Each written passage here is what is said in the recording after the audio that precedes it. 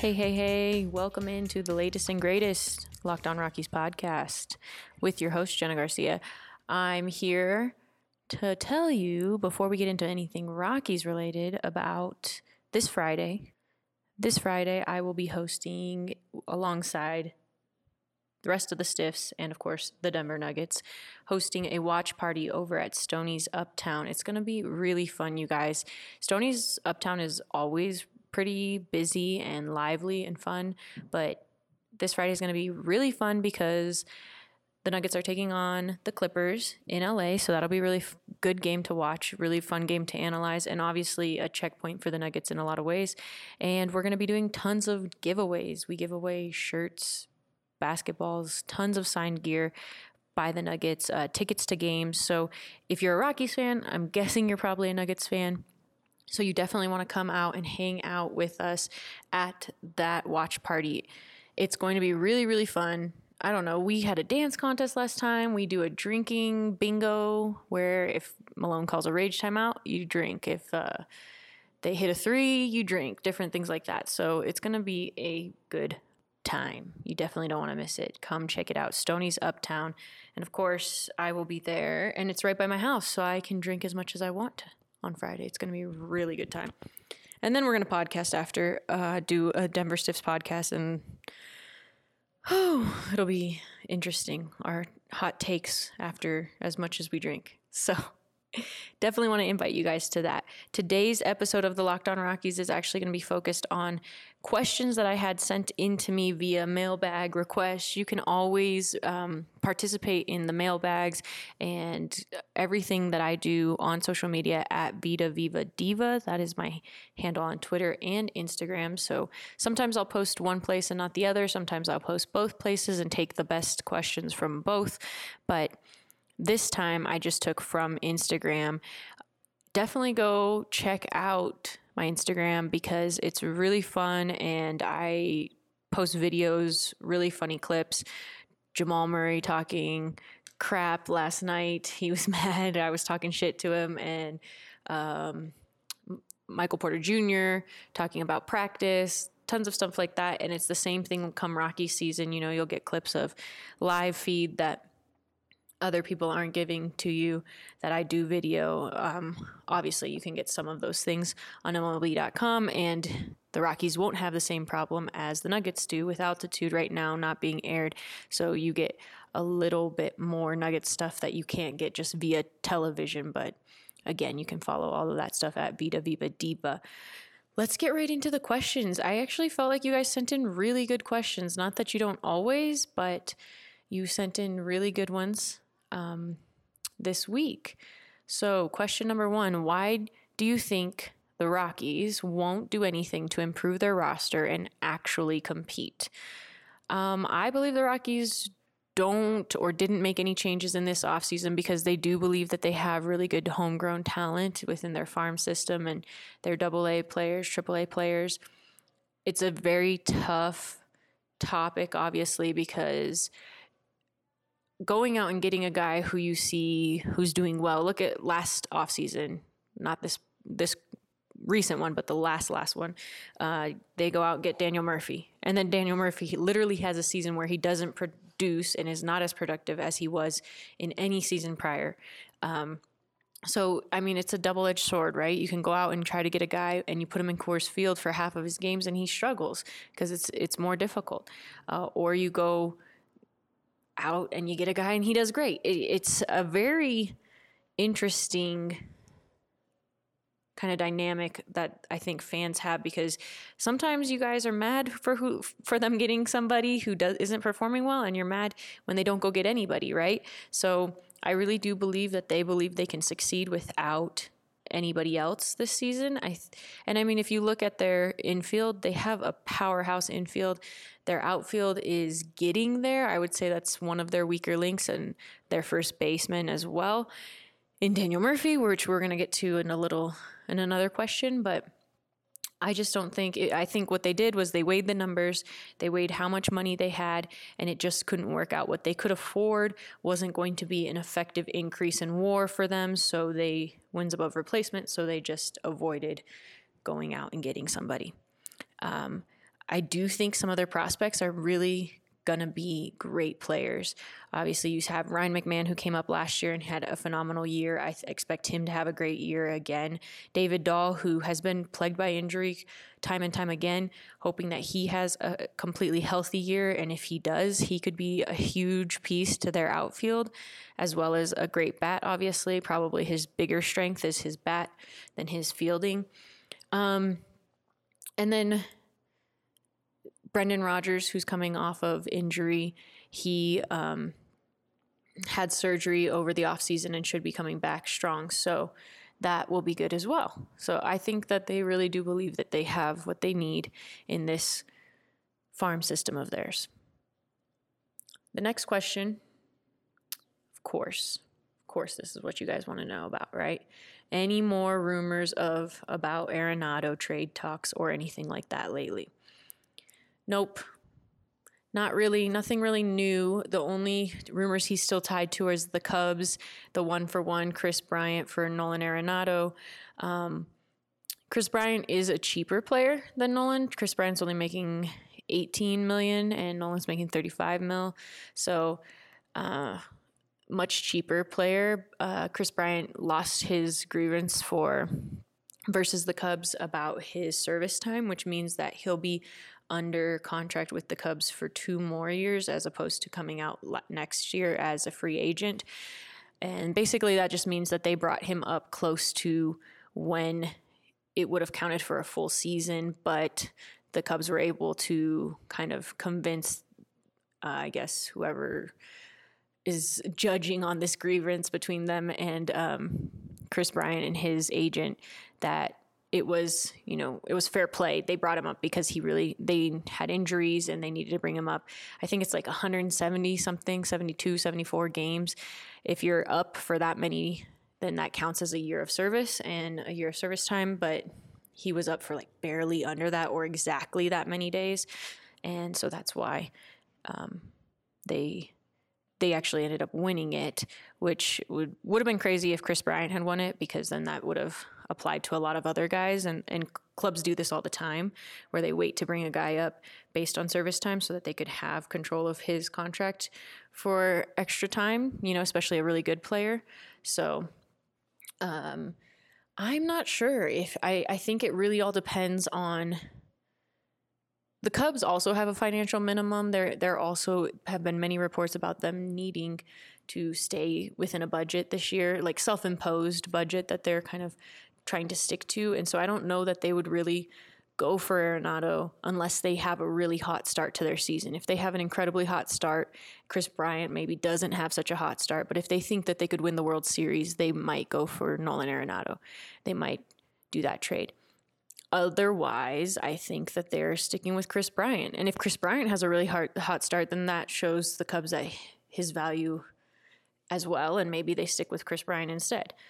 There's a lot of people who believe Kris Bryant is better than Nolan Arenado. A lot of people, mostly Cubs fans, but still a lot of people who think that he's a really good third baseman. And so, of course, if he can prove that he's as valuable or more valuable, at least with his start to this season, then why not pay a lot less money for him than you're paying Nolan Arenado? The next question that was kind of similar to that same question, how many games over under will Nolan play as a Rocky? Over under 90 is what this person wrote. I honestly think that it turns out that Nolan stays a Rocky all year. I think if the team can come out strong in the beginning of the season, which they've done so far in spring training, they've had some decent starts. I think that they will prove to Nolan that it's a place worth staying. I maybe that's a little bit of hopefulness in my voice, but I do believe that that'll be the case. I think that he'll stay. And if he doesn't play more than 90 games as a Rocky this season, it'll be a money issue. It'll be simply business. Like the Rockies will have a failure of money management by the front office, and that's what it'll be centered around. It won't be because he's not a great Rocky. It won't be because him and Bridich don't like each other or whatever. It'll be because they don't think that they can win, and he's not happy in some way but because if they're not winning, he won't be happy. But I think it'll be more of a matter of money and trying to get rid of some of that pay load. So I do think he'll play. And then, of course, the final question about Arenado, do you think he stays a Rocky the whole season? Like I said, I do. Okay. So over under 2 months before Bridich dismantles this team. This will be the last question I answer before the break, but I think it'll be over 2 months.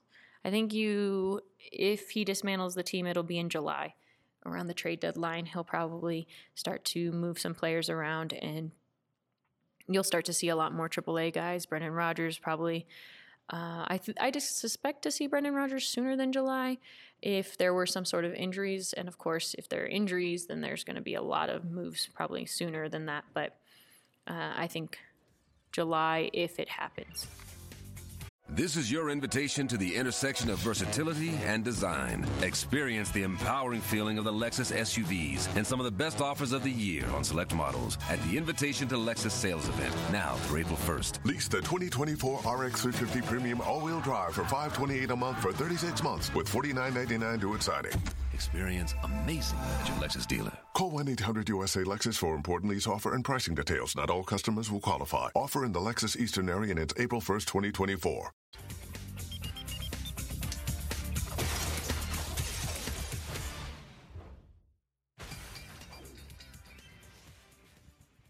All right, guys, thanks for sticking with me. We're in the second segment. We're going to talk about prospects and pitchers and who I think should be at first base. Those are the questions you guys sent me. Do you think Brendan Rodgers or a young player is going to break out and help carry us? Brendan Rodgers has a phenomenal future ahead of him. I don't know that he will break out this year, just coming off of that injury and surgery. I don't know that. It's also a pretty crowded infield already. You already have Trevor Story. You already have Nolan Arenado, obviously. If there was a move there, then maybe that would open some space up. The only position you really have available in the infield is first base.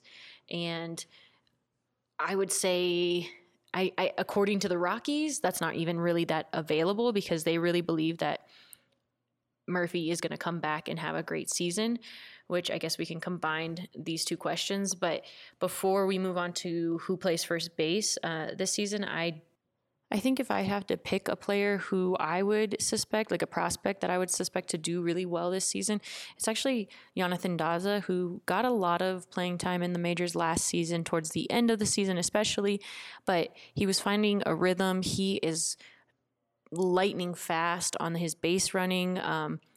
He's got great speed. He's got great footwork in the outfield. I think that he could be a really, really good player. And I think he'll have a breakout season, honestly. He has a great arm, tons of talent, more opportunities available to him in the outfield because you don't really have a set outfield rotation, really. You have Ian Desmond, you have Charlie Blackmon, guys who really could just DH and then potentially move in and out of days playing out there.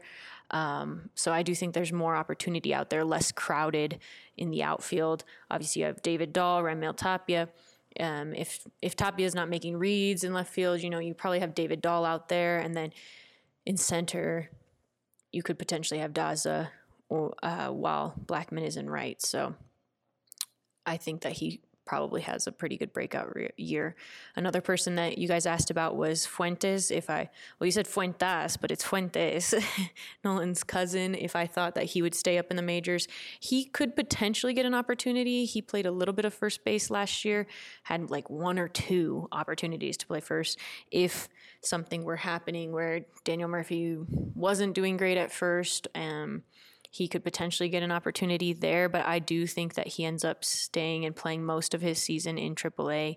I don't think that you were getting the kind of at-bats from him last season that you really wanted to get for him to be able to stay up. You only get so many opportunities, and you're in baseball where you're going to, with those opportunities, you're only really successful 1 of 3 times. So it's tough to really prove that you deserve a spot up here. I do think Fuentes, I've heard at least from people down at spring training that his swing on the opportunities he's had at bat have been really, really good, and he looks a lot more confident at the plate. So that could be something that's changed since last season, and I wouldn't put it past him. He comes from a pretty hardworking family, so he could have worked really hard over the offseason, and it's just about, the opportunity that he gets. And again, he is an infielder. It's a pretty packed infield, so not so much about whether he's good enough to play, but whether there's spots for him in a position up there. I do think the Rockies typically stick with their veterans, whether that's the right or wrong move. That's what they typically do. I mean, Mark Reynolds played first base far too long last season when he wasn't productive, so that's just how they are sometimes. That's just how the cookie crumbles sometimes, right? That leads into our question, do I think Desmond or Murphy at first base? That was a question sent in. A lot of people are down on Desmond at first base. They say it was like a terrible experiment totally gone wrong. I think if he had gotten a little more time, he could have been better at it. Seems like he's worked on his hand-eye coordination a lot this offseason. If you have followed him, he's been doing some punching a tennis ball that's attached to his forehead and posting it. I don't even really know what that's about, but there's been like Tony Walters, tons of guys posting that same video. But yeah, Desmond is a really quick guy. I think he has a quick glove. He could potentially be okay there. I don't think he's any worse than Murphy last year, but according to what people are seeing from Murphy down at spring training, and according to what Bud Black has said about him in the few times that he's spoken this season so far, he's really high on Daniel Murphy, thinks that, and I mean, Buddy was pretty high on Murphy last season too. Even when Murphy wasn't successful, he was kept saying, oh, he'll work his way out of it. He'll work his way out of it. We'll see a different Daniel Murphy. We did get to see a little bit of that, glimpses of that here and there, but we never really saw him take full control or play as well as he had played in the past. I personally think he's on his way on like his downhill. He's peaked, and he's probably on his way out of the game, unfortunately. He could still play maybe a little while longer and be an effective DH if he could get that under control.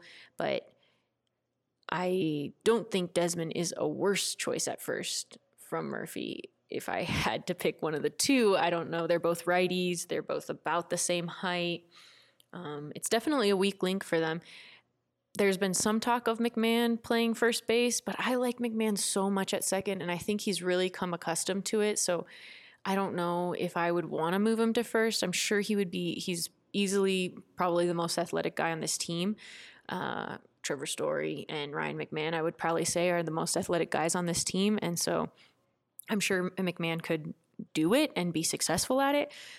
I like him at second, so I'd rather him not play first, but I don't know. It doesn't matter to me. He's batting well, and he's still be playing in the infield. So, and he's definitely one of my favorite players to watch on the Rockies. So as long as he's a Rocky, I don't know that I care where he plays, but I like him better at second, excuse me. All right. Last question. Two questions. Second to last question. Fourth and fifth starters for the Rockies. I actually did a whole pod decomposing all of the Rockies starters that they have at their 40-man roster and at spring training. I think it'll probably end up being Chichi Gonzalez and Antonio Senzatella or Ubaldo Jimenez. Jimenez went out there today and pitched, and it seemed like he had pretty positive response from his 2 innings that he pitched, although he did get rocked twice pretty hard. Rollinson had a really good start in spring training a couple days ago. He had 1-2-3 out against the Cubs. It looked really promising. Again, they might, because of his service time, they might try to delay his call up in order to wait. You also don't want to call up a guy too soon and then have him regress because it's too much pressure too soon. And Rollinson only was in Double-A last year, so it would be a huge call-up, like really fast. Kind of a German Marquez situation, I guess, but he could probably do it. I would just guess that they would wait on him just due to service time, like I said, so that they could control him his contract a little longer. Last question of the pod. You guys gave really good questions. I'm impressed with your questions, and I'm glad that we did this. I think we're going to make this a staple. Once a week, we'll do a mailbag pod. But the final question of the pod was, how many games are we winning this season? How many games are the Rockies winning this season? I actually think, I have a hot take on this one. I think that the Rockies are going to be between 75 and 80 wins, which is higher than Fangraphs has them. It's higher than I think most people have them, but less than what Dick Monfort has them. I think he said 90 wins, which is just kind of silly. I'm pretty sure Fangraphs has like the Dodgers at like 96 wins or something like that. Weirdly enough, Fangraphs has the Astros as like second highest wins projected for this season. And I was just like, why? Because they're still going to be cheating? I don't get it. I don't know about that anymore. I don't know that the Astros will be successful.